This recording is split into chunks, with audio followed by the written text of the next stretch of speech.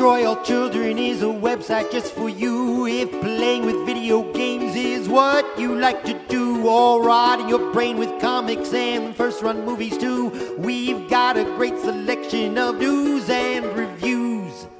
So search us out on the web, you just won't get enough of all our digital madness and other fancy stuff. We'll also make you laugh until your tummy's feeling buff. Destroy All Children, you should go there now. Yeah. Hello and welcome to Destroy All Children. Knowing me, Larry Davis. Knowing you, George Brundle. No new games came out this past week. I didn't play anything, so... What? Biomutant. Yeah, 18 people worked on it. That's why that game is the way that it is.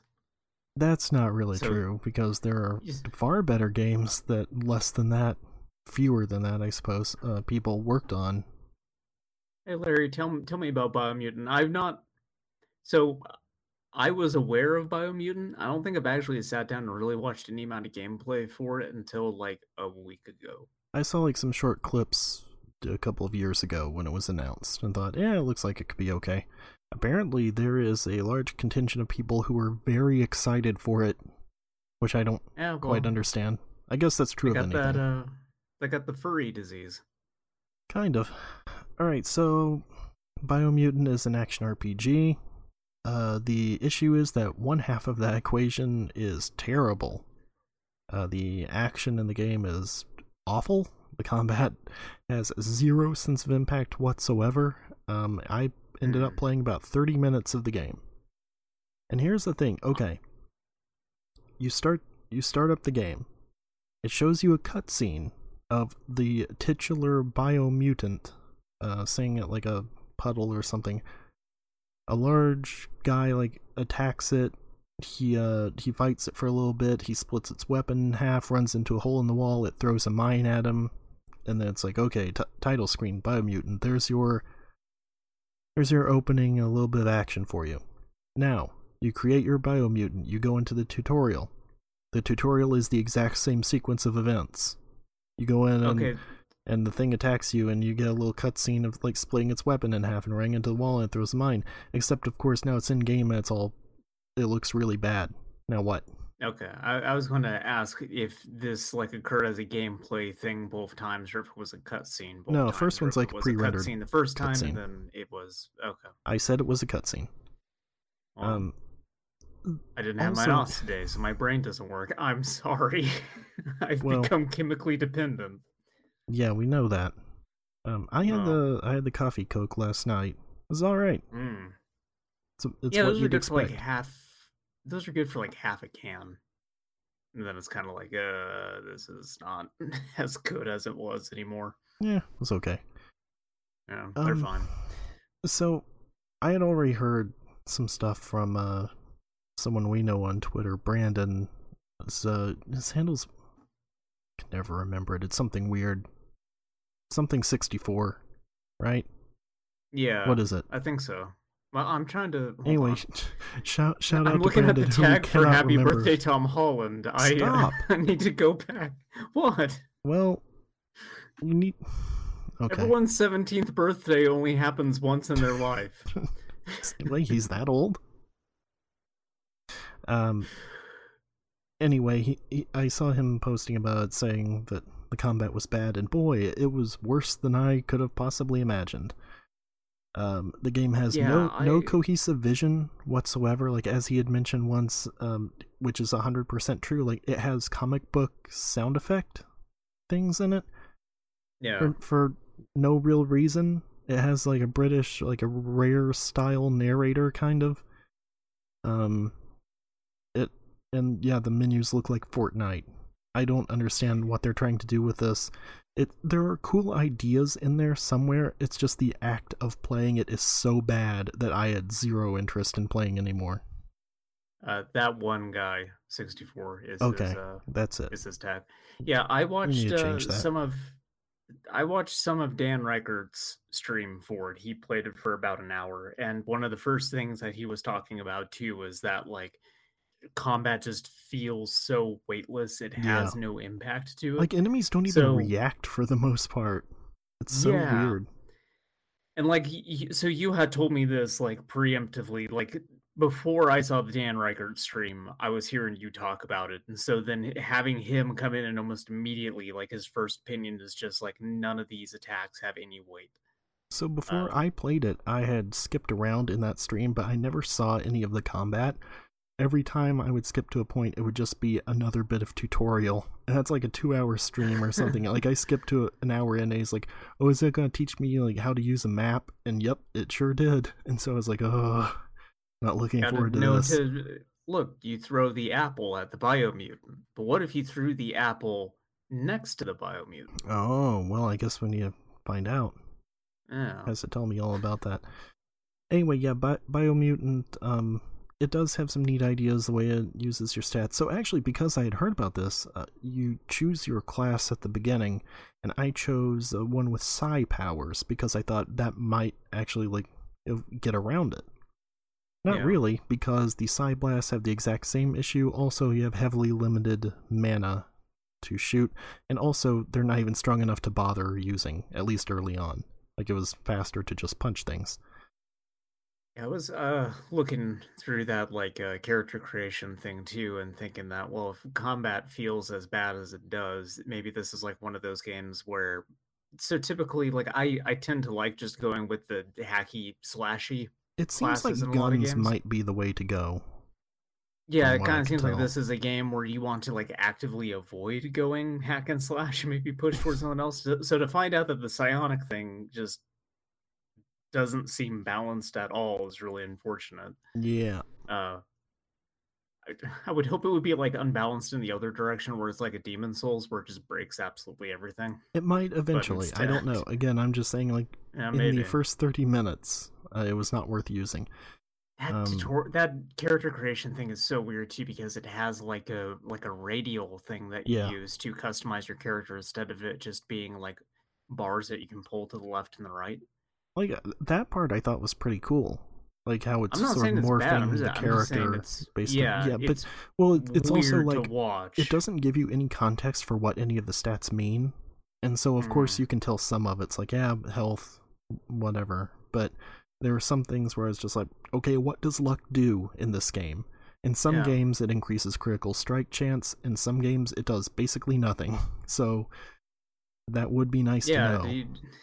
Do you want to become more immune towards nuclear waste or toxic? What do these things mean? Which one, like, how do you differentiate them? The game does not tell you. Well, figure it out later. Or it's like, you can be resistant towards like toxic, ice, fire. I think there's another one. It's like, how would I know like what is the most prevalent enemy type? Like, well, that's the thing that I'm like, specifically, there is something adjacent to toxic that is virtually the same thing as toxic. Like, it would just register to you as like, these are two different names for the same things in like any other game. Yeah. I think it's radioactive. Yeah, that sounds right. Yeah, so, well, I guess like, toxic would be like poison, and then radioactive would be something else. Radioactivity, I guess. Nah, whatever. Biomutant seems like kind of a discordant mess that also needed more time than it already had, which is unfortunate because it already had like a lot of time in development. Yeah, and I was not aware of this, but it was made from ex-Avalanche people. And like, as sort of a coincidence, recently I've been playing Mad Max, which is a great game made by Avalanche. Did not sell particularly well, I don't think, because it came out during that time when it was like at the height of open world, climb tower, fill in map pieces, that kind of thing. And so I think people had kind of had enough, even though that is one of the best versions of that type of game, just like fellow WB stalwart Mordor. Hopefully get more of that out. I'm hoping we learned something about what WB is up to this E3. Is this another E3 prediction of yours? We're going to get something from WB? There'll be something. Last minute prediction? Yeah. Okay. I mean, there's already Gotham Knights, but that's a different team, so... Yeah. I also wonder if we're actually going to hear much about that, since both those games got delayed. I think we will. Like, I wonder if... Yeah, but I don't think we're going to get much. Like, maybe just a little taste of I those feel games, like they another have, trailer or something. they're going to like have to have a thing clarifying what it actually is, because it seems like it confused a lot of people last time. Yeah, I think that's fair. Even though I don't Well, think it's actually that confusing. I got a couple of predictions that already came true. We'll talk about those Alright. in a bit. Oh, also, Or do we just do it now? Are you done talking about Biomutant, I or was do you have going- other... I am done talking about Biomutant forever. Okay. But I did have an update on Pokemon Snap, something I forgot to mention last time, but didn't like go back and edit it into the show. The default controls for that game are bizarre. Because by default, the left stick moves the cursor around. It controls like Lost Planet. For any of the people who played Lost Planet, the default controls in that, where you move a cursor around and you have a little bracket kind of in the middle of the screen, and when you hit the edge of the bracket, that moves the camera. It's terrible. No reason to use that. In the options, there is no option that's just like, hey, make the camera control normally. Instead, you have to go into the button config, because the right stick normally makes the camera move like you would think it would, except then in the default button configuration, A takes a picture. So you can't, like, trying to move the camera around with the right stick, pressing A to take a picture. That sucks. Wait, the trigger button doesn't take the picture? No. A button? Seriously? Yeah. The left trigger So zooms when you hold a camera, Yeah. right? The Yep. actual like button to take the picture is at the top. That's right. So like you hold a camera almost like you do a controller, Uh-huh. the way that you frame it with your fingers. So you would just want to hit like the top, like right bumper That's would be the right. most natural, like analog for where the button on a camera is. Bandai Namco made this game? Did they? I don't know. I thought it was Bandai. I thought that they contracted Bandai to make the game. I have no idea. I'll I need to haven't look paid that that up much because attention. like this would make more sense to me if it was entirely Nintendo making it, because I think Nintendo just doesn't know how to make video games anymore. But like if Yeah. it was Bandai, that's especially weird because like Bandai still knows how to make video games. Well, the thing is, Bandai is so huge that, like, sometimes Yeah. you'll get really good games because it's all, like, weird subdivisions behind them, and it doesn't tell you which one made this. So sometimes it can be something really good, and sometimes it's Kamen Rider Batride War Sosei, one of the worst games I've ever played. So, Yeah. Who knows? Yeah, maybe But they anyway. farmed it out to a really bad team. But Well, I would say the rest of the game is actually, apart from what I talked about last week with the interminable dialogue, the actual game part itself is pretty good. But you okay? yeah, I dropped my JoJo's book. Great. I had it pulled out for an Iraqi Says, everyone's favorite bit on this podcast, just a and then little I tease. dropped it. Yeah. So if you go into the button configuration, the last one is the one that makes sense. It makes it so the left stick moves the camera like normal, ZL zooms in, and the right shoulder button takes a picture. This is Time Splitters 2 all over again. Gotta Yeah. find out what menu it is to Yeah, unfuck kind these of, camera controls. basically. God. But yeah, that's my tip if anybody is, I guess, on the fence and hasn't played it yet, or If has been playing somebody- it and wonders why it's so bad, switch to that controller. You'll have a better time. If somebody's a Nintendo fan, they have long since left this podcast. That's true. We've done plenty to make sure that that is not our audience. Specifically. Don't want them. Like, we've done plenty to make sure that Hey, nobody's what our about that audience, Switch but Pro? specifically Nintendo. What do you think of that? And maybe they'll put a Yakuza on it. I don't know. Good one. Matt McMuscle's out here pounding his fist on the table going, where's Yakuza on Switch? When he definitely has enough money to just buy like a real console. The Switch couldn't run it. It couldn't run No. Yakuza 0. No. And even like a Switch Pro, like what's that going to do? Make it about as good as like a regular base PlayStation 4? Still ain't going to run it. Probably. Well, I mean, that could run Yakuza 0, yeah, but it's still not going to be on there because they don't care. Because the other ones on Wii U suck so bad. Well, I mean, the sales suck so bad. The Wii U sales for Yakuza, the HD remakes for 1 and 2, was less than 2,000 units over its release like weekend. Mm-hmm. That's fucking terrible. Yeah. And, like, I tried to do a little bit of research to find out, like, okay, well, how many It's like Wii U's Balan were on the market? Wonderworld numbers. That's worse than Balan Wonderworld, I'm pretty sure. Yeah, I think so. To be fair, Balan Wonderworld launching across multiple systems at the same time in more than one region, whereas the Yakuza 1 and 2 thing, that was just in Japan, and it was available for other consoles, but it was also, you know, Wii U version specifically is what we're talking about. At that point in time, the Wii U, I think, had like a 3 million unit install base, but I couldn't find out whether or not that was specifically in Japan or if that was like worldwide sales. So even if I'm like conservative estimate, say that Japan has 1 million Wii U units as their install base over there at that point in time, 2,000 fucking discs is still an embarrassingly terrible number. Yeah. So for them to go, hey, maybe Nintendo fans are children and so they're not our audience for Yakuza games and we shouldn't bother pressing discs for them. Perfectly reasonable. Yeah. So that's a decent stance for them to take. Mm-hmm. Anyway, you know, Nintendo fans, they'll act like they got the best console in the world, but then they'll go on screeds about how they don't got a Yakuza game, so whatever. You know what else they don't have, Larry? Bayonetta 3. Yeah. No one has that. To be fair. Yeah. And no one will ever have it because it doesn't exist. If the Switch Pro is backwards, I assume it would have to be backwards compatible with all Switch games. Yeah.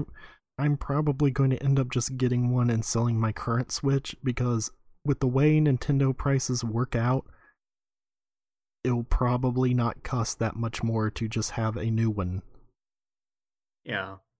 Also, like, I wonder what availability on that thing is also going to look like. Yeah, I don't know. Like, it's hard enough to get a Switch as it is, and it's definitely harder to get either of the other two consoles at this point. So I wonder I did that so I could do a Nintendo if I wanted. Yeah, but like, I wonder what their numbers are going to look like when they actually put that thing out, because silicone wafers are still hard to get a hold of. How about them GPU prices, Larry? Wafers. Yeah, what about them? They're terrible. They're fucking bad. Well, that actually was not accurate. But it is still way more than it should be. The 3080 Ti is going to be like $1,200. Yeah, we were talking about a chart that came out that priced various models of the 3080 Ti, and some of them were pushing like what, $2,000, I think. Some were more than that. But either way, it's still with the founder's card being $1,200. I mean, some will be above that. Yeah. That's great being a PC gamer in 2021. Just build a PC. It's all you need to do. I will, as someone who recently had to rebuild a PC because mine died. Like, when I originally put a computer together for gaming, and like, mind you, this was, Far Cry 3 was still relatively new.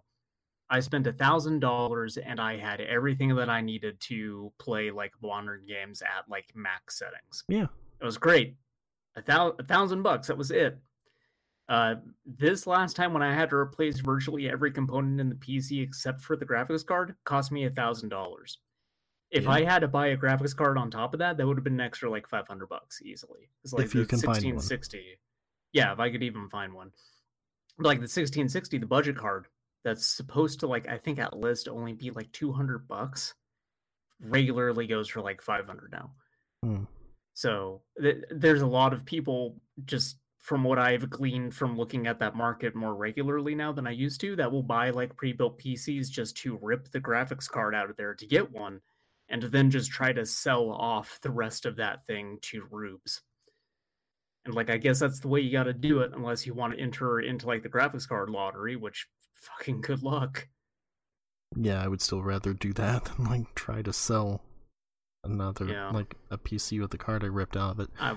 Anyway, but it's a good thing that we managed to secure the new consoles, and that we decided this was the generation where you and I were going to move back to consoles and put this PC gaming mess, because it looked like it was going to get fucking worse, and also we were tired of dealing with PCs.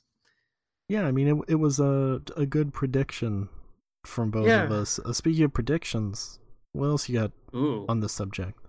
How you So like that last week we segue? talked. Yeah, that's a really good segue. I like that. Buttery smooth. Uh, yeah, last week we made some predictions for E3, and because E3 is a goddamn mess now, and it is not contained at all to the actual like Nope. dedicated E3 days, Coke a few of Day. our that's right, baby. A few of our predictions have already come true. The less exciting for me of the two is that Far Cry embargo did indeed end on the 28th, so that weird small next gen uh, YouTube channel was correct. hmm We ended up getting a gameplay trailer for Far Cry 6, and hey, guess what? That looks like a Far Cry.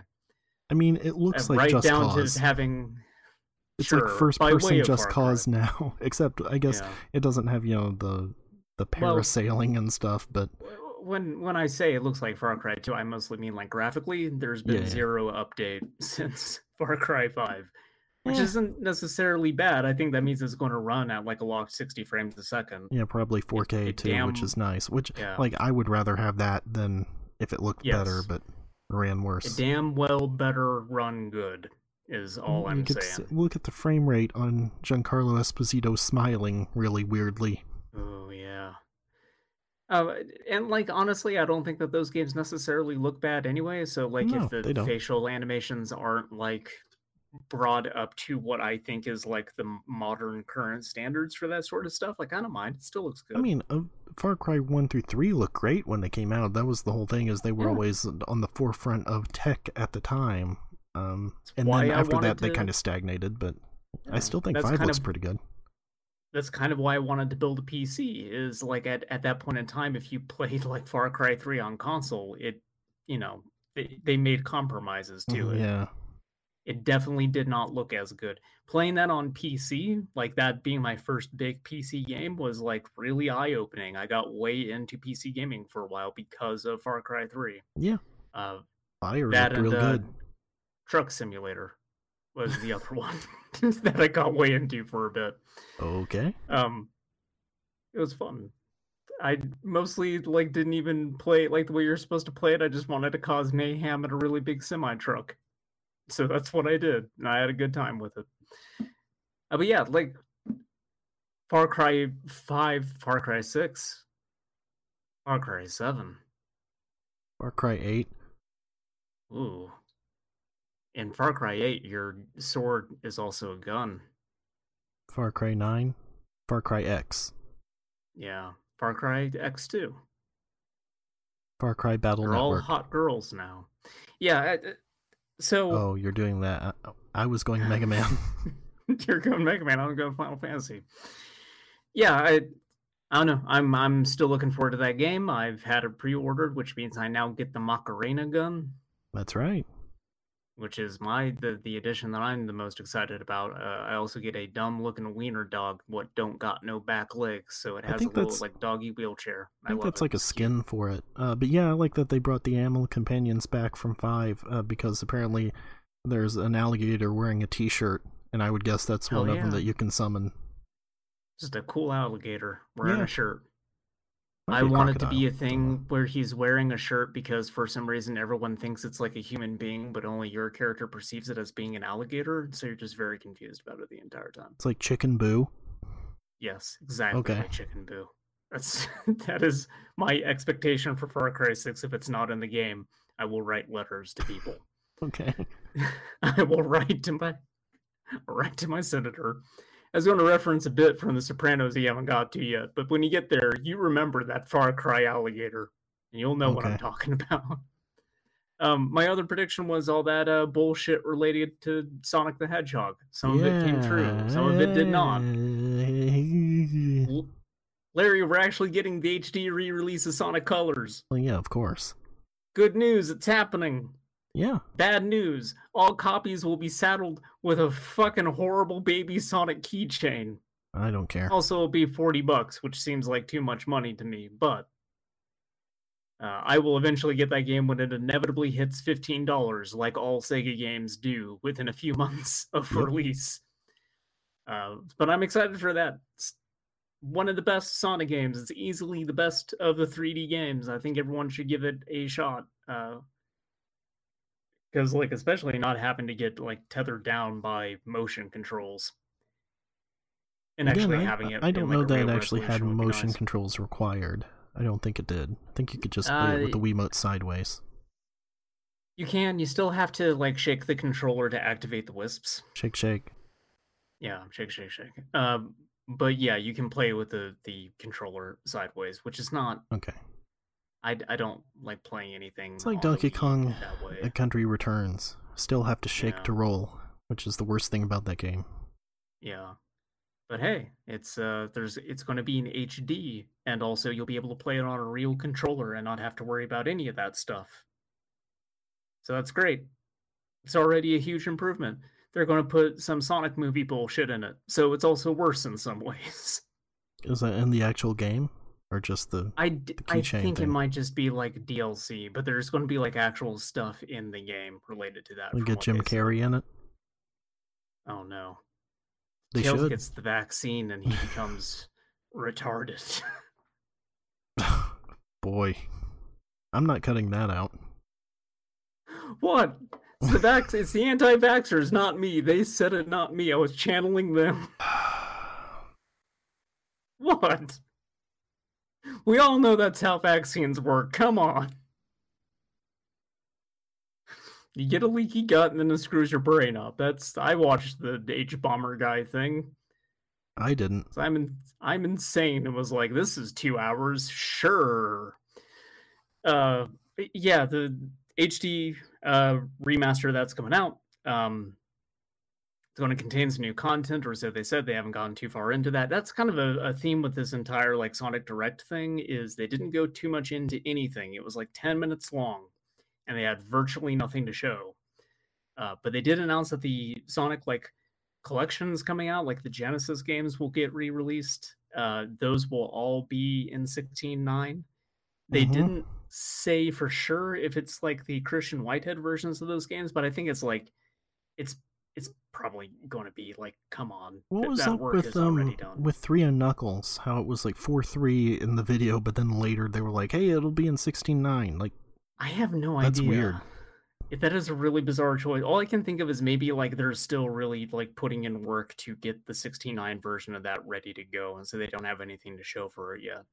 Because like Whitehead did a proof of concept of it, so maybe they're having him work on that thing, or maybe they're doing it themselves and just using the retro engine. I mean, I didn't So really I like don't Dr. know. Whitehead at first. I liked it better when he became Faust in the later games. Sure. Oh, I don't think you're alone in that. Yeah.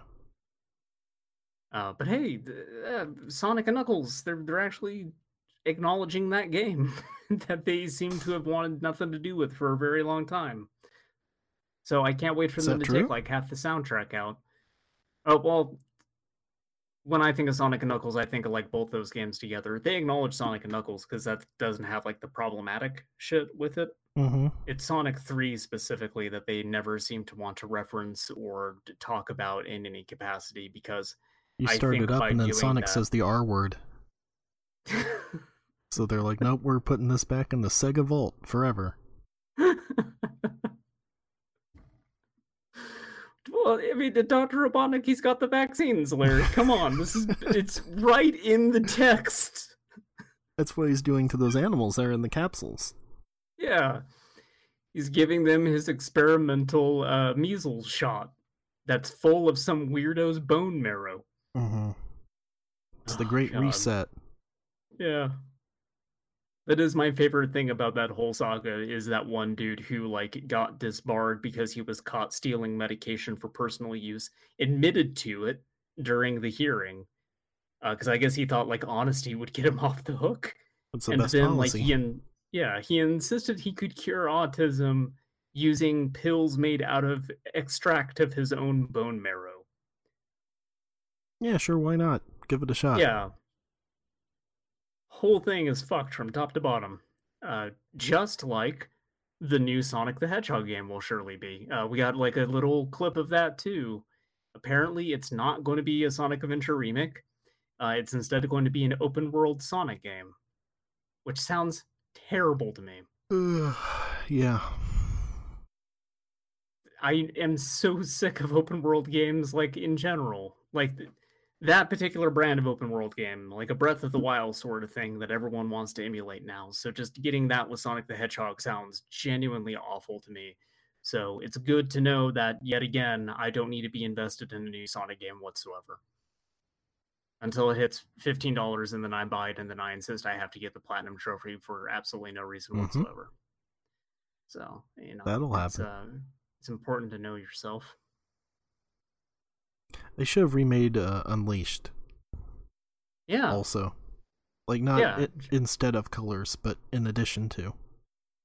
They should re-release all of these Sonic games that have not been, like, put on PC by this point. Make them accessible again. So yeah, like Unleashed, the Black Knight, Sonic 2006, Secret Black of Knight, the Rings, Shadow the Hedgehog. There should just be a Shadow the Hedgehog not that too. One. Sonic Heroes, no thanks.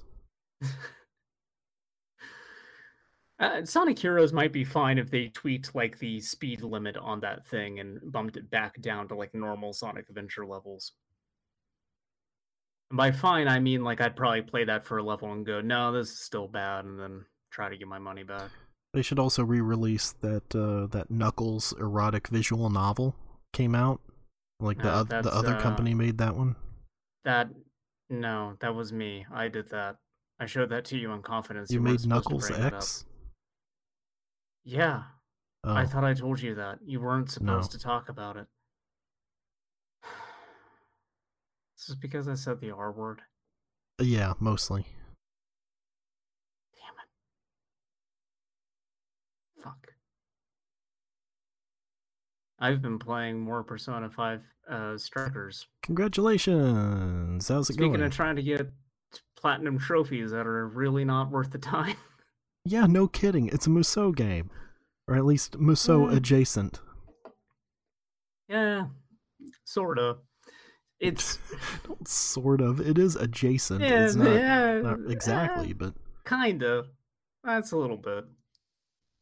No, I'm almost done with the game. I got to, like... I think I'm in the penultimate dungeon. You'll never believe this, but it turns out that there was, like, some sort of deity behind the whole thing. What? Yeah. What the fuck? Wow. Anyway, I gotta go murder the Ark of the Covenant now. I don't know how the fuck I'm supposed to do that, but well, it's really hard because you can't look at it. That's right. Imagining Joker and the crew just like holding up a mirror, facing away from it, and like shooting into the air, trying to ricochet bullets at it. Ryuji looks at it, his whole face just melts off down to the bone. Well, yeah, he's Skull. Yeah, now he's really Skull. Yeah. No, it's a good game. It kind of hit a bump at a certain point, though. Specifically, the dungeon before this one. I did not like the Okumura Foods dungeon in the original Persona 5, the one that was all like spaceship themed. That kind of sucked. There was a lot of like maze-like elements in it, which I don't think are like ever really that good in Megami Tensei games, Shin Megami Tensei games. There's one of those in Nocturne where you have to follow that star guy around, and it's probably the worst part of that game. Like, I generally don't care for mazes in these things. Anyway, that's kind of sort of what that dungeon is. Are there any dungeons with music as bad as the bank dungeon in Persona 5? Great. No, thankfully not. But that specific dungeon, it's a high-tech kind of place. It has a very similar look to it. You're running around trying to like open up a bunch of locked doors, and you're doing a lot of like looping around the same areas multiple times, and it just drags for way too long. The boss of that area though is fun, so it at least has that going for it. But the game also at that point just decides, so I think I got into like the request system. It's how you get your side quests in these games. A lot of them will require you to go back into previous dungeons and, mop up some stuff in there, go back, fight bonus bosses, things like that. I love to mop. Yeah, mop all the time. Surprisingly, nobody has a mop weapon in this thing, but I do like that your heavy character uses like a signpost as an Yeah, I unlockable should weapon. give him up so it can be like a Toxic Avenger. Yeah. Give him a whole Toxic Avenger skin. Make him look real gross. Yeah, give him the tutu. All of it. Yeah. So, at this point in the game, they start overloading you with requests. They just start dumping a ton of them onto your lap. And you get this really awful type of request that is to take one specific character, go from the very start of a jail, and have them get, like, way the hell away, not necessarily to the end of the jail, but, like, off in a very inconvenient direction. Take them over there and do not raise the alert at all. If you raise the alert, you fail that request. And then instead of just being able to open up the app and like sign up for the request again, or just like go back to the start of the dungeon and give it another attempt, you have to completely back out of the dungeon, select it again, go back into the camper, then select the dungeon you want and start the whole thing over. Which is just terribly inconvenient for something that can fuck up really easily because you just like didn't see somebody in the corner and they got alerted immediately. So they've been doing that for like every single character. So there's already like 5 or 6 of these things, and then like just when I think I'm done with it, because it's like, oh, I knocked the one out for Ryuji, I don't gotta do that anymore. Get to this new dungeon, and then they send a bunch more of them to the fucking app, and it's just like, oh, you gotta do this with Ryuji again. It's part 2, motherfucker. I love this video is like games. I don't know why at this like one part of the game they just decide to start giving you stuff that is actively unfun to do, but they have been.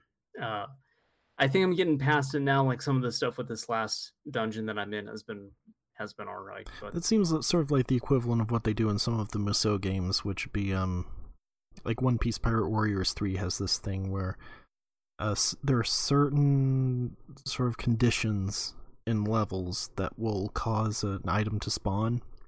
It doesn't tell you what that condition is, and it will only spawn for a limited time, and then it will disappear again. And so, good luck figuring that out. Yeah, if you want everything in it, you'll have to just go look at a FAQ or something, because boy, that's annoying. Yeah, I in one of them, I guess I didn't like have the map completed, so it was in an area that I hadn't like.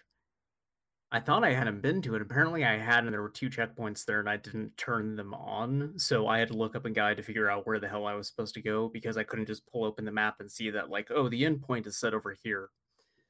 So that was fun, but. Yeah, like the other component of me going after the Platinum Trophy is I have to max out the Bond level to 99, because that's how you get enough points to buy all the different Bond moves. You already finished Bond. Did it like 2 weeks ago. You did the Cradle, you shot Sean Bean a bunch. I haven't unlocked No Time to Die yet. When am I going to unlock No Time to Die? I want to just... Please, it's been done forever. Just let me watch it, please. You're gonna have to get Amazon Prime to watch it. God damn it, no. No! It's unacceptable to me. The Bond moves are things like, you know how in the Persona games you get hit with a status ailment, and then if you're, you know, you've done enough with a certain party member, they'll run up and they'll hit you with a fan and they'll knock you out of the status ailment. Yeah. Stuff like that. That's what the Bond moves are. You're unlocking and upgrading those. You have to upgrade all of them to max. To do that, you need to max out your Bond experience until you hit level 99.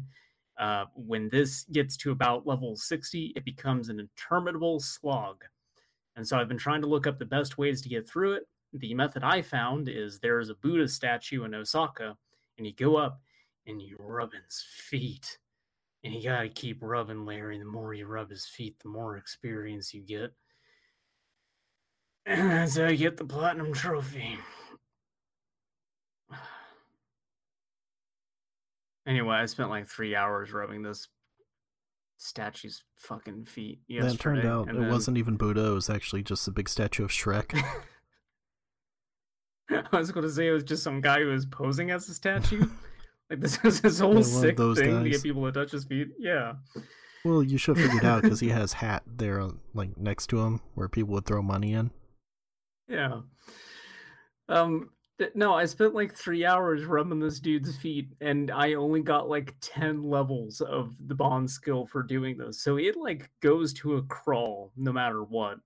So I've bounced off Cool. that now because you can't get back to any previous city. So you have like a very limited window if you want to grind it out using this dude's feet. If you don't have the patience for that in the post game, there is a repeatable request that will fill that gauge up 25% each time you beat a like bonus boss. So that still seems like it's going to be like grossly inconvenient, but maybe at this point less inconvenient than rubbing this guy's feet for like another 10 hours.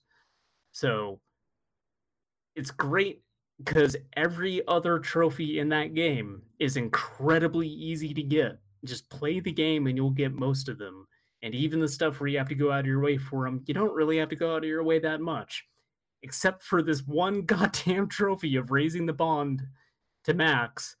This is my version of finding out I needed to beat Mercenaries mode, getting S rank and everything, and I was like, God damn, I have 99% of these achievements and I'm not going to finish this. I finished Really the debating Mercenaries. if it's worth it. I do like how you keep going like, I can't play Tokyo Mirage Sessions. I don't have time for that. Come on. No. And that's like, also, I need to get this platinum. I have to rub these feet for 10 hours. Yeah. Look, I need to impress my friends so I can get the platinum trophy so I can impress my actual friends. I mean, I'm sorry to tell you, but that don't impress me much. What? But you're the trophy freak between us. No, I'm not. I thought it would impress crap you most about of trophies all. For the most part. Insanity. This goes completely against the character you've built up on this podcast and other outlets. If it's achievable, then yeah, I'll do them. But like, something like that, I'm not going to do. I don't like you breaking kayfabe like this. I think it's despicable. I think this is worse than me saying the R word. Frankly. Never should have been broken in the business. I've also been playing Shin Megami Tensei Nocturne. It's really mega tinning it up over here recently. What wrestler would you say Nocturne is the equivalent of? Oh, Randy Savage. What? It's coked out all the time. Just did you not watch the clip that I sent you that this reference makes perfect sense for? No, of course not. So not all the lines, most of the lines in the game now have actual spoken dialogue. Yeah, which is weird. Which is brand new. I think the voice acting has been kind of perfect so far. All the characters sound pretty much how I would imagine they would, with a few exceptions. The woman with the veil who hangs out with Lucifer seems way too happy and flirty. So, like, I don't know. Every time I read her line in the old game, I kind of like read her as being more monotone or something, like he was speaking through her or something like that. Mm-hmm. Anyway, Hellbiker is just someone doing a Randy Savage impression. Oh. Which is really good. That is pretty good. I linked this to you and was just like, okay, the voice acting in this game is fantastic. So I'm looking forward to getting to that part because it's great. Matador sounds like they got the perfect like wacky evil skeleton voice for him. Oh, okay. It's wonderful. They've done great casting in this game. The voice direction's been terrific. Yeah, so I did buy the Dante DLC. Because I got the game on a discount from GameFly, so it's like, because the main thing is you have to start the game with that DLC selected. Once you've started it, no going back. And so I was like, well, I want this to be the original experience as it was back then. So funny because you can change difficulty modes on the fly. Apparently. Yeah, it's very strange. Might make getting those other endings easier at least. I've been considering it of just making saves in those areas and then switching over to easy and just, rushing through it. Can you do that, or isn't it like something in the middle of the game that changes it? It's like in the middle of the game. You start meeting up with your friends again and you have to kind of choose like, I side with you around maybe 3/4 into the game, I want to say. So like you're still going to have to redo a lot of game afterwards. But like easy mode, I would need to look it up again, but it's something crazy like your experience gets tripled, your money is quintupled, like you deal double damage, enemies do half damage to you, you can always run from fights. Huh. It's Really when you easy. see what they made it when they say this is a mode for people who just want to get the story, like they really mean it. I think you can kind of just like blindfold your way through that game. Kind of a weird game to have that though. Like I understand that for some stuff, but yeah. the story of Nocturne is like, it's not a whole lot there. Well, there's a lot of. Never mind. What? I was going to say a thing in order to figure I'd stepped in it enough in this episode. So Good idea. I should stop while I'm ahead. Yeah, I downloaded it because it's free right now. Apparently, they're going to charge money for the easy mode at some point, which, man. Yeah, imagine being the kind of person who buys Nocturne and then also has to buy an easy mode for it. I just feel sorry for this like hypothetical person that I'm sure exists. Yeah. I mean, Nocturne is a pretty hard game by default. I just think that there should be some option like between the two because that mode seems like it's just autopilot. Yeah. But yeah, I am now in Ikebukuro, so I'm going off to fight Thor. It's what Mumbo Jumbo says in Banjo-Kazooie, right? Yeah, that's right. So I'm like the last boss that I fought was Matador, and that did get me thinking again about how Matador is like the perfect difficulty gate in a video game. Yeah.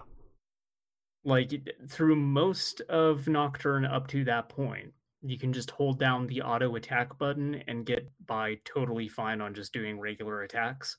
You don't really need to do anything beyond just negotiating for the basic demons that you run across in the world. You don't really need to fuse for anything. You're probably flush with cash and items because there's not much need to use anything up to that point. And then this chuckle fuck shows up with his capote and his adorable little outfit and just proceeds to murder you and destroy all the expectations you've built up for the game. And it's wonderful. It is a delightful experience, and I think it's one of the best in video games. Me too. You know what's really weird? He wasn't even in the original game. Like, he was added in the Maniacs edition. About that. Yeah, I was thinking about that after I fought him, and I was like, okay, well then what would the actual like difficulty gate have been in the original game? I don't know. Because you can still like sort of cakewalk your way through the early parts of Ikebukuro too. Ikebukuro. That's right. And like, so a weird thing with this game, this particular release of it, over here we're getting basically the oh god, what is it called? There's Maniacs. There's another edition of the game. Oh, I don't know. Maniacs was like what we got to begin with on PS2, because that was the one with Dante and everything. Yeah, that's right. I'm trying to look at the name of this because after Maniacs came out, there was a third version of the game that released, and we did not get that one because that had Rido in it from Devil Summoner. Yeah, I didn't know that. Yeah, Devil Summoner. I thought that was just something they did this time because they didn't have the rights to Dante. I mean, that's sort of the case. So I'm trying to look up the name of it because it had a specific release name that was for... Oh, God, where is it? Oh, Jesus. There it is. Maniacs Chronicle is what I'm thinking of. So Rido was added to the game to replace Dante, but it retained all the other stuff from Maniacs. So that never came out here. So the way that this game is releasing now is the Maniacs Chronicle version of it, but you can go get the Maniacs DLC, which restores Dante and then essentially makes it that version of the game. And then there's the original version of the game, which has, no Temple of... or Labyrinth of Amala, no Dante, no Rido, no True Demon ending, none of that stuff. That is inaccessible to us here. We have never got that version of the game, except in Korea and China, I believe. Rido's presence is offensive. for cultural reasons. Isn't So the they whole decided game offensive for cultural reasons there? I got Skellies in all it. of Nocturne. Yeah. Yeah, sure, maybe, I don't know. Well, you got Skelly Biker, Skelly You Matador. yeah, They hate you do got Skellies. a lot of Skelemans. Well, good news. The Skelemans are not in the game. They're getting the base version of Nocturne, and like they finally compromised and said, okay, if you really want Rido and like all the rest of this stuff that goes along with it, that DLC is free, but it's DLC. You need to opt into it, and that will only be for a limited time. So So it's that like version of the game will actually be like the original release of Nocturne. Total War Warhammer, where they had to make the Blood DLC so it could still be rated T on release. Basically, yes. Yeah. Weird. And then, of course, they can still get at Dante as DLC. So the interesting thing to me with that is if you are over in Korea, you have the opportunity to get all three versions of Nocturne because each one is a different selection on the main menu. I thought you said China. It's China and Korea. China and Korea. Okay. Yeah. Was it China or was it Taiwan specifically? Oh god, I don't know. I don't remember. I know Korea was one of the two. There's two Asian countries where the Rido stuff is considered offensive. I wonder why that is. I never played that game, so I really couldn't tell you. And admittedly, I am not super brushed up on like all this stuff culturally between Japan and neighboring countries. I mean, I know some stuff about Korea. Exactly what it is. Yeah, like, not about the character specifically. That would be the problem, I guess. Yeah. Anyway, the point is, their versions of the game, like on the main menu, they show up differently. So you can just choose like normal Nocturne, Maniacs, or Chronicle, and just start a new game from there. So I kind of think that's the way they should have done it here. Like they should have just had all three versions of the game, and then you decide which one you want to play. And if you got to make a DLC, at least in the case of Dante, like, fine, I get it. That's another company. That's probably their way, like we've said before, of them being able to do that and still be able to sell the game past a certain point. Because at least then, if Capcom's like, hey, no more Dante, all they got to do is just remove that DLC. Yeah, I get that. But yeah. But to kind of go back to Matador, like, I was trying to explain this to somebody else because I want to talk about how good Matador is. So if anyone's not played this game, here we go again. I wanted to explain exactly why Matador is good. We did last week. Okay, fine, whatever. I just wanted to talk about Matador, and you're robbing me of my ability to do so. We did last week. We specifically brought up the thing about it teaching you to use buffs and debuffs. Okay. Don't. Okay, we already did. I just want to dress up like Matador. Well, who doesn't? Want to wear his little outfit, that funny hat, his sword. Anyway, how are you liking Nocturne? Is it holding up? Yes, it's absolutely holding up. It is made vastly better by the fact that, like, I can actually choose what skills a demon gets now instead of spending 5 hours in the fucking fusion chamber. Less good, though, is it still retains fusion goof-ups. I ended up, like, grinding a few levels because I saw I could get Unicorn, and I could get Unicorn, like, a ton of really good moves through Triad Fusion. And so that also still requires, they did not change that you need to run around in circles outside of the fusion chamber to get to, like, new Katsugushi. Yeah, the moon faces and stuff. Yeah.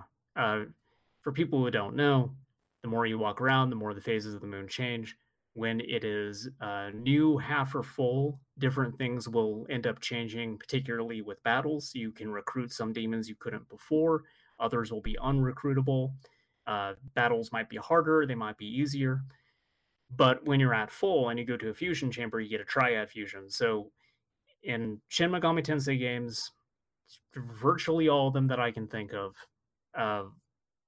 you can take two demons you have, fuse them together, get a new demon.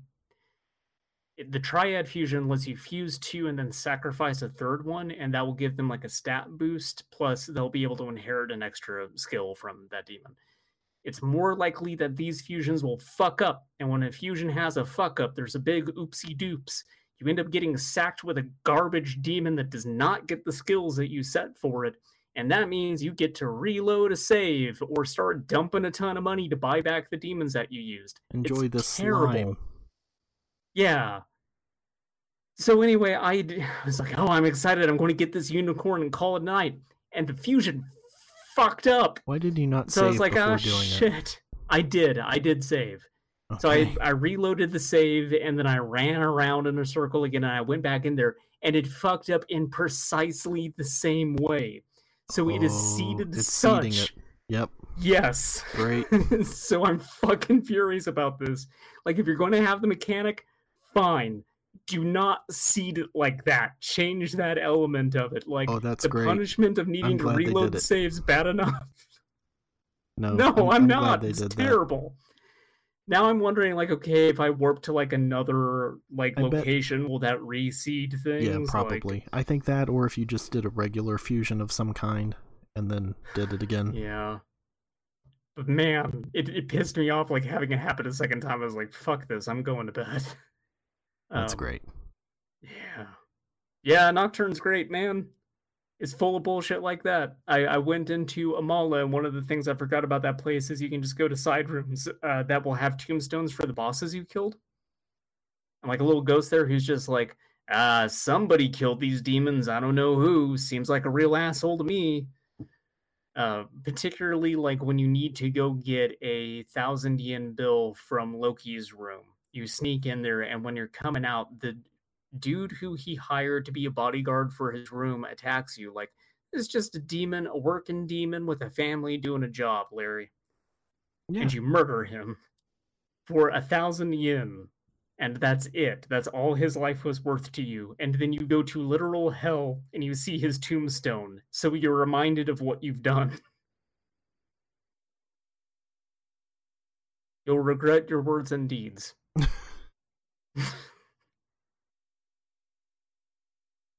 Yeah, Fornius is in there. I don't give a shit about that guy. Whatever. Anyway, I still like Nocturne a whole lot. I think it's a fantastic game. It holds up really well. If no one has played it, I think they owe it to themselves to try out that HD version. It might be my favorite game of all time. I've said that before, but I really want to replay it again and kind of confirm that. But so far, I think it might still be my favorite game of all time. Good. Yeah. I got a Jack Frost, Larry. With all the debuff skills on him. That's a good Jack Frost. You need a King Frost. Get a King Frost. But I can't get King Frost yet. I got a Pyrojack. Pyrojack's good. Yeah. How about Black Frost? No, you can't get him yet either. That's not for a while, I don't think. Black Frost is an optional boss. I remember that. Although, in Persona 5 Strikers, I did just get a request to go take care of a Black Frost. So... take care of him. I have easy access. Well, yeah, I want to, raise him like he's my child. Mm-hmm. Yeah. This is my son. He's a horrible demon. He says hee-ho a lot. People. Yeah, says hee-ho all the time and sets fire to things, and I love him. Retro Corner. Yeah, Retro Corner. Guess what? It's Nocturne, baby. I'm talking about it some more. No, it's Beyond Oasis. What is Beyond Oasis? Beyond Oasis is a game by Ancient, a company that normally is in the business of making good games, but decided to not do that when they made Beyond Oasis. What did they make? Streets of Rage. What's that? Well, okay, it's are you familiar with the Ninja Turtles arcade games? Yes, of course. Don't be stupid. Okay. It's like that, but you're just like a hot babe. And you're beating up dudes who kind of look like a punk version of Doc Brown. No thanks. What about you can play as this other kid? He's got rollerblades on. That's better. There's a kangaroo in one of the games. Oh. Yeah. Okay. Yeah. That's more A really like it. tall guy. He's also a robot. And then at the end of the game, you can decide to betray player 2 and kill them to get the bad ending. Anyway, Ancient made Fusion Frenzy 2, so you could have led with that. How can I forget about Fusion Frenzy 2? Can't believe this. Yeah, I know. No, this is Ancient was it's a mom and pop game development studio. I can't remember any of these fuckers' names, but young guy, he's doing the music. Young girl, she's doing the character designs, and I think their mom like managed the finances. And they put together. It was founded on April 1st, 1990 by video game composer... Oh, the company doesn't exist then. That's right, it was all a joke. It's all fake. Damn it. Yuzo Koshiro and his family. The company was co-founded by his mother, Tomo Koshiro, while his sister, Ayano, also works at the company as a character and graphic designer. They did not make Streets of Rage, by the way. I think they did, but not as Ancient. Streets of Rage 2 and 3 are listed here. So maybe. Then I think, yeah, the first might have been before they formed the company itself. Yeah, it could be. They just all worked at Sega or whatever. I think so. But I really like her character designs, like, in general. They're very, very good. And the character designs of Beyond Oasis are fantastic, too. Mm-hmm. It is the part where you play the game where Beyond Oasis just becomes a horrible slog. The music's also pretty good, too, isn't it? I actually kind of found the music to be pretty boring. I don't really remember it, but I just thought Yuzo the music was pretty good. I don't job. remember it, but it was pretty good. I mean, that can be true. I don't remember anything. I don't remember any, like, in general, I don't remember, like, sort of orchestral soundtracks. Like, people will talk about them, and it's just like, okay. Larry over here going like, I finally went back to IHOP, and then I forgot the Beyond Oasis soundtrack. Yeah. I went to IHOP again this morning. They don't have the berries and cream Belgian waffles anymore. Then what's even the point? I don't know. They don't have that. They don't have the stuffed French toast. They don't have... Is this actually like the worst thing about the pandemic is finally being able to go back to these places and finding out everything that you loved about them is gone? Yes. You can sit down and actually eat there again, but none of the things that you want to eat are available to you anymore. Correct. It's dark. It is. Sad. Anyway, I'm probably not going to head back to IHOP anymore, even though that Poblano Serrano burrito I had was really good. But no iced coffee. Come on. How are you going to do me like that? Make your own iced coffee. What's stopping you? Yeah, just put it in the mug and take it to IHOP with me, sure. How do you do iced coffee anyways? That you brew it, right? And then you pour it into the mug and you put it in the freezer so it gets cold? Yeah, you would have to, because if you just like put it in ice, it would just water it down.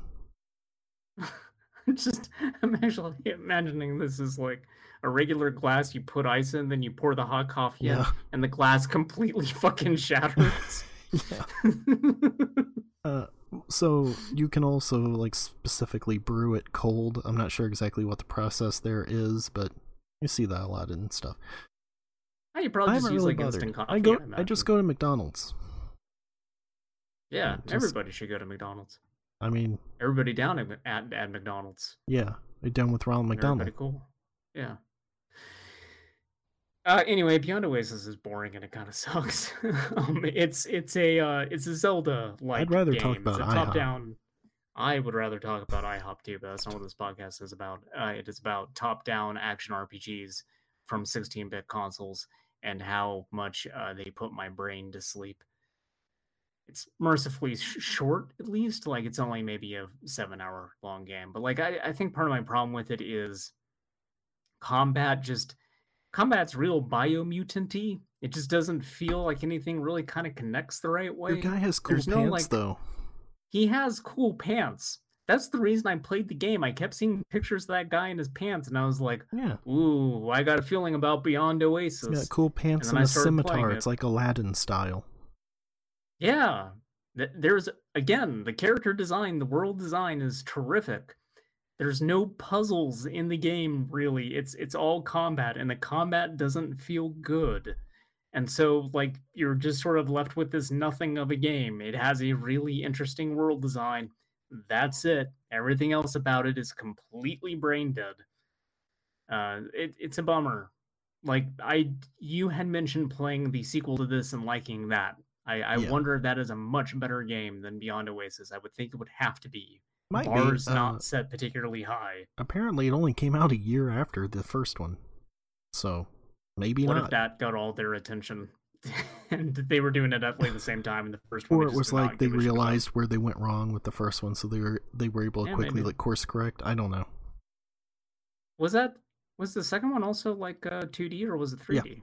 No, it was 2D. Okay. I remember it did have puzzles in it at least. It was like a dungeon. You have the scepter and you're like using it on stuff. I think. I don't know. There's it's been like a very long time. There's a limited amount of puzzles in Beyond Oasis. A lot of it just amounts to like, oh, there's just a torch in this room, so I need to cast fire magic, and then the door opens. Mhm. It's never like any more complicated than that. Like Sure. when I bring up Zelda as a point of comparison, Zelda puzzles, they're still pretty simple, but like you actually have to think a little bit about them. Like you have to cycle through different weapons or items that you have in order to figure out what to do. Generally, in a dungeon, when you get a new weapon, like there is a progression to the puzzles built around that within the dungeon to kind of hone your ability to use that item. There's nothing that smart about Beyond Oasis. It's just, oh, light the torch, go into the room. Oh, I gotta put a rock on a switch to go into the room. It's dull. Ancient did a video game based on Bobo. Yeah, I saw that. Also, I should have played that instead of Beyond Oasis. 3 different games based on. Remember Hitman Reborn, the one we watched one episode of for Roulette that time? Yeah, with the little, like magic babies or whatever. Like what Yeah, happened? Like they shot down a blimp or something. what happened in that? I think there was like wasn't there like a Hitler baby or something? Yeah, there was. Oh God, did all that happen? Or was there like a gas leak and we just imagined it? No, it was real. It was like there was a Zeppelin. It was attacking them, and they shot down the Zeppelin. I have I got a new Iraqi. I should watch Hitman Reborn. I have a new Iraqi says. Speaking of the roulette. Okay, great. One of only 2 more, because I am probably done buying JoJo's Bizarre Adventure books.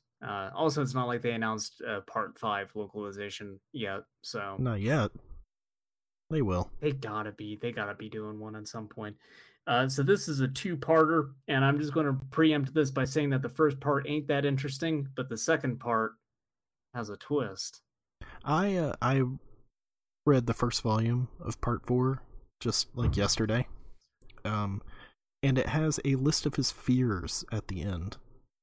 Yeah, it's great. The water is not on there, even though he had that other Araki Says part where he was talking about being afraid of drowning when drinking.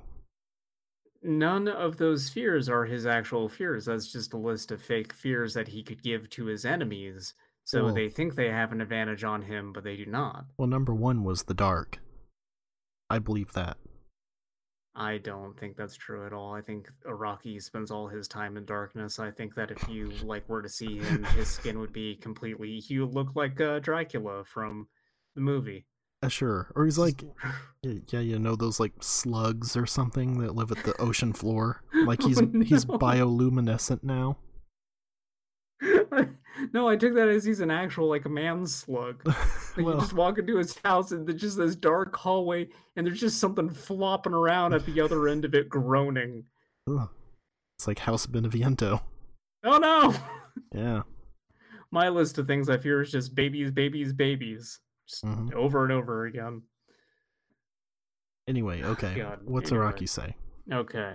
Studio wildlife observations. The most common insect that infiltrates my studio is the ladybug. Window screens are nothing to that bug. When they land on the surface, they tend to climb upward. And when ladybugs land on the window screen, they climb up to the top rail, where a 3mm wide gap is all they need to get inside.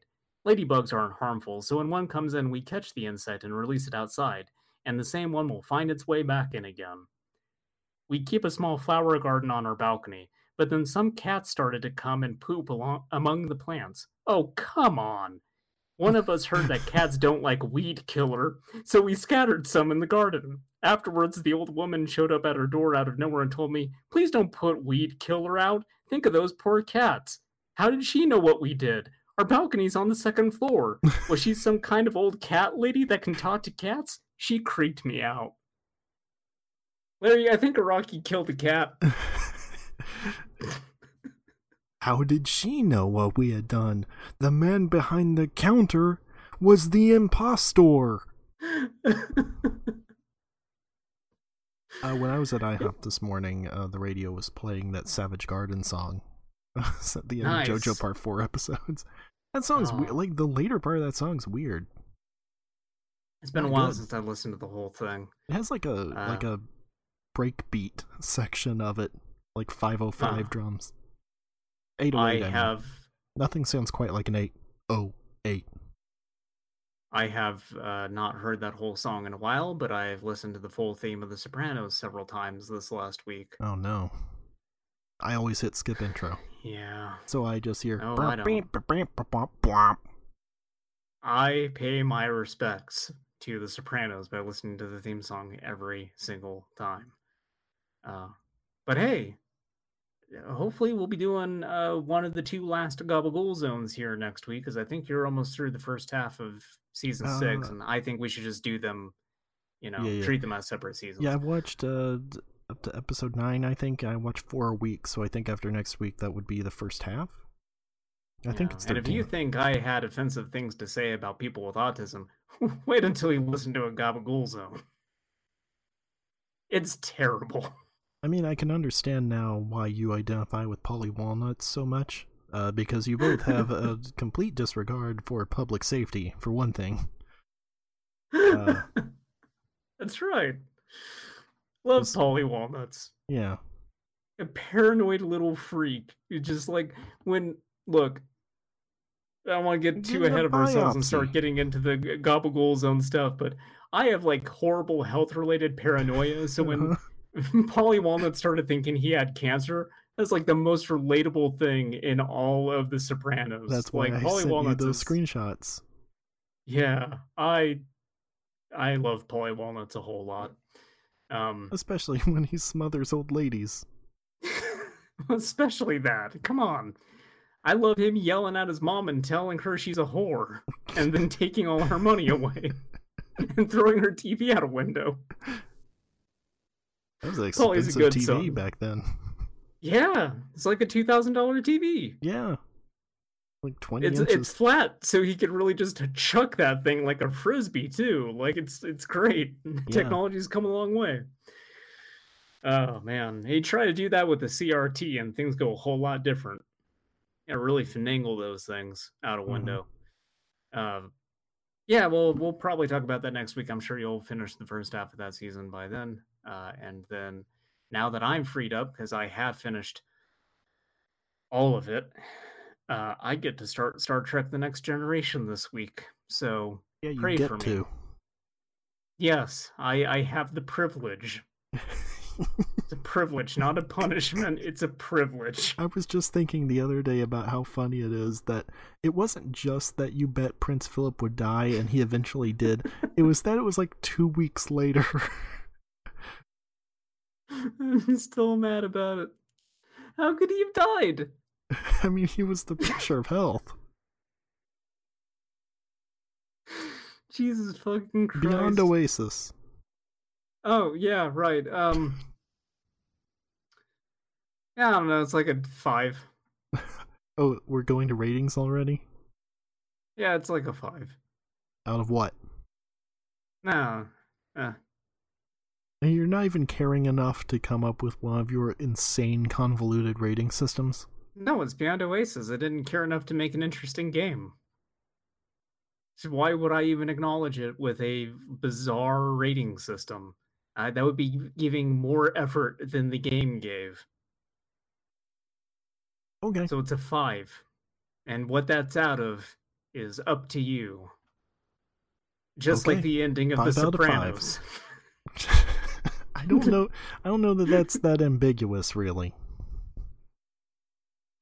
It's not the end. God. Well, we will get there, but I do want to at least say right now, people saying that's an ambiguous ending, come the fuck on, man. Yeah, I know. No, it's not. I've It's never really not. even before I watched the show, like I watched that end scene and like the relevant part earlier on, and was like, yeah, that's not ambiguous at all. I went back and read some stuff about it because I wondered if the creator eventually did just come out and say like what happened in that final scene. And he's been intentionally vague about it, as he should be. He's trying to do like the David Lynch thing, except like the difference between them is like David Lynch does stuff that is really ambiguous. This asshole does stuff where like, come on, the answer is there. If you're stupid, it's ambiguous. But he, like in a recent interview, made an oopsie and referred to it as the death scene.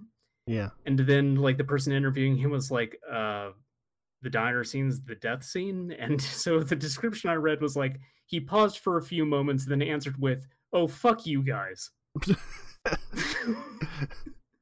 So Tony dies, damn it. Did you see Alec Baldwin talking about how he was supposed to be on the show?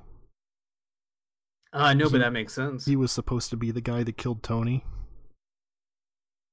Oh, that would have been really good considering the other presence of a Baldwin.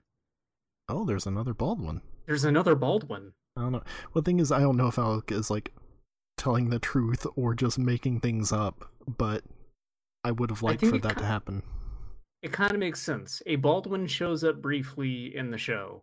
So it could either be like, yeah. Pop quiz, which one is it? Do you know? The one that was on Loveline a whole bunch. Oh, I'm pretty sure. Daniel? Oh, might be. All Baldwins look the same to me. Basically. All squinty weirdos.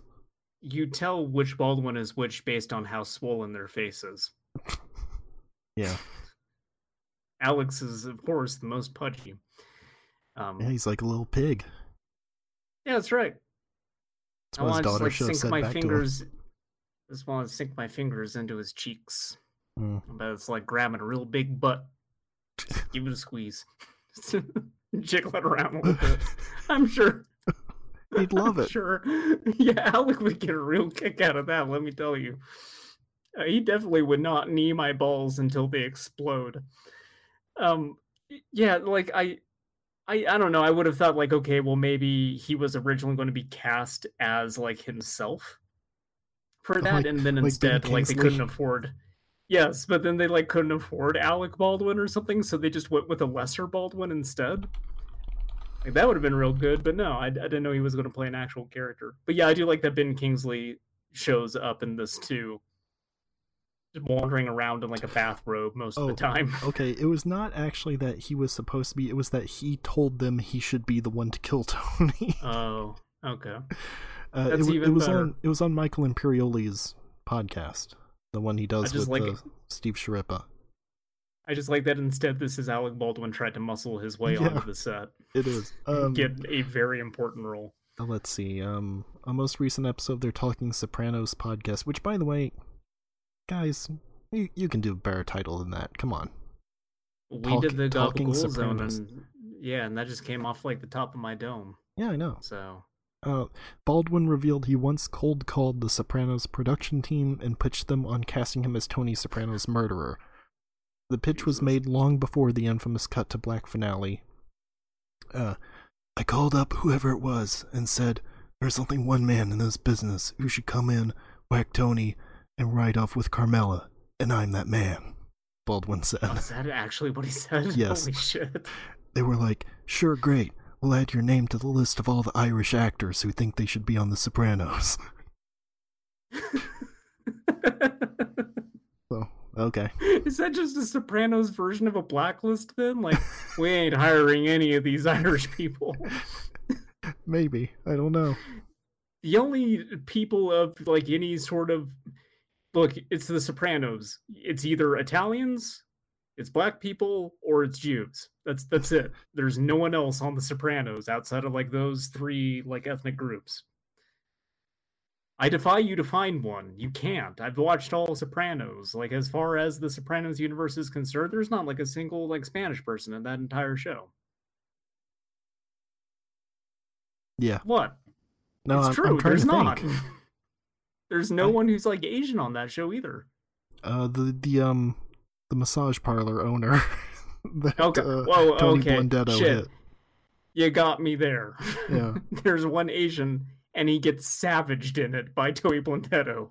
By the way, I really like that the only guy Artie Bucco can beat in a fight is the kid from Doogie Howser.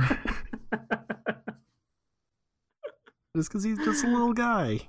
Oh god, Artie sucks so fucking much, man. Yeah, he's terrible.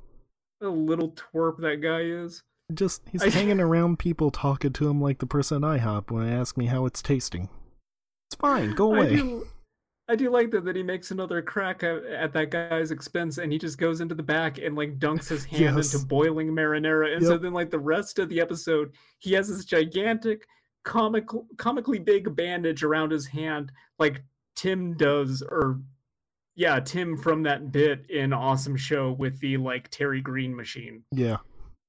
Just keeps swelling up with blood. Like I was just expecting him to like in the next episode is just a giant ball with like a bunch of blood in it, and he's looking very faint. Oh, Tony Artie. Soprano putting in coins into the Terry Green machine. Artie's too stupid to live. Yet somehow he does. Yeah, weird. Yeah. I mean, that's actually like pretty much the last time that you see him. So he shows up in like one of the last episodes and it's just like, I'm still here. I'm making hand gestures all the time. I was told not to, but I'm still doing it. I mean, he showed Anyway, up in the thanks last for one where watching the everybody show. was like, they were having a dinner. He shows up again to be like, Yeah. have the salmon. I'm not gonna give you a rabbit that I just shot in my backyard. Believe me. Yeah. Well, anyway, this has been a preemptive Gabagool Zone, a preview for next week. A little sneak peek. Where we will get back into it. Yeah. But man, where do we go from there? Because then that's it. We've watched all the Mafia-related content that's ever been put out. Pretty much it's the end of it. I mean, I can't watch The Irishman. It's like, it's not a mob movie. It's right in the title. It's an Irishman. But yeah, it's like Alec Baldwin. Yeah. Doesn't count. No. Until then, I'm sorry I said the R word. Don't apologize to me. Apologize to the people out there. I'm sorry to the people out there who listen to this podcast who expected better from me. There must be someone. Yeah. JR is very upset with me right now, probably. I mean, the thing is now He's I the only can't one who has cut any it out expectations because it's been referenced so many times. Talked about it so many times, yeah. Oh, look. It's the vaccine's fault, not mine. Say the line. Goodbye, dinosaurs.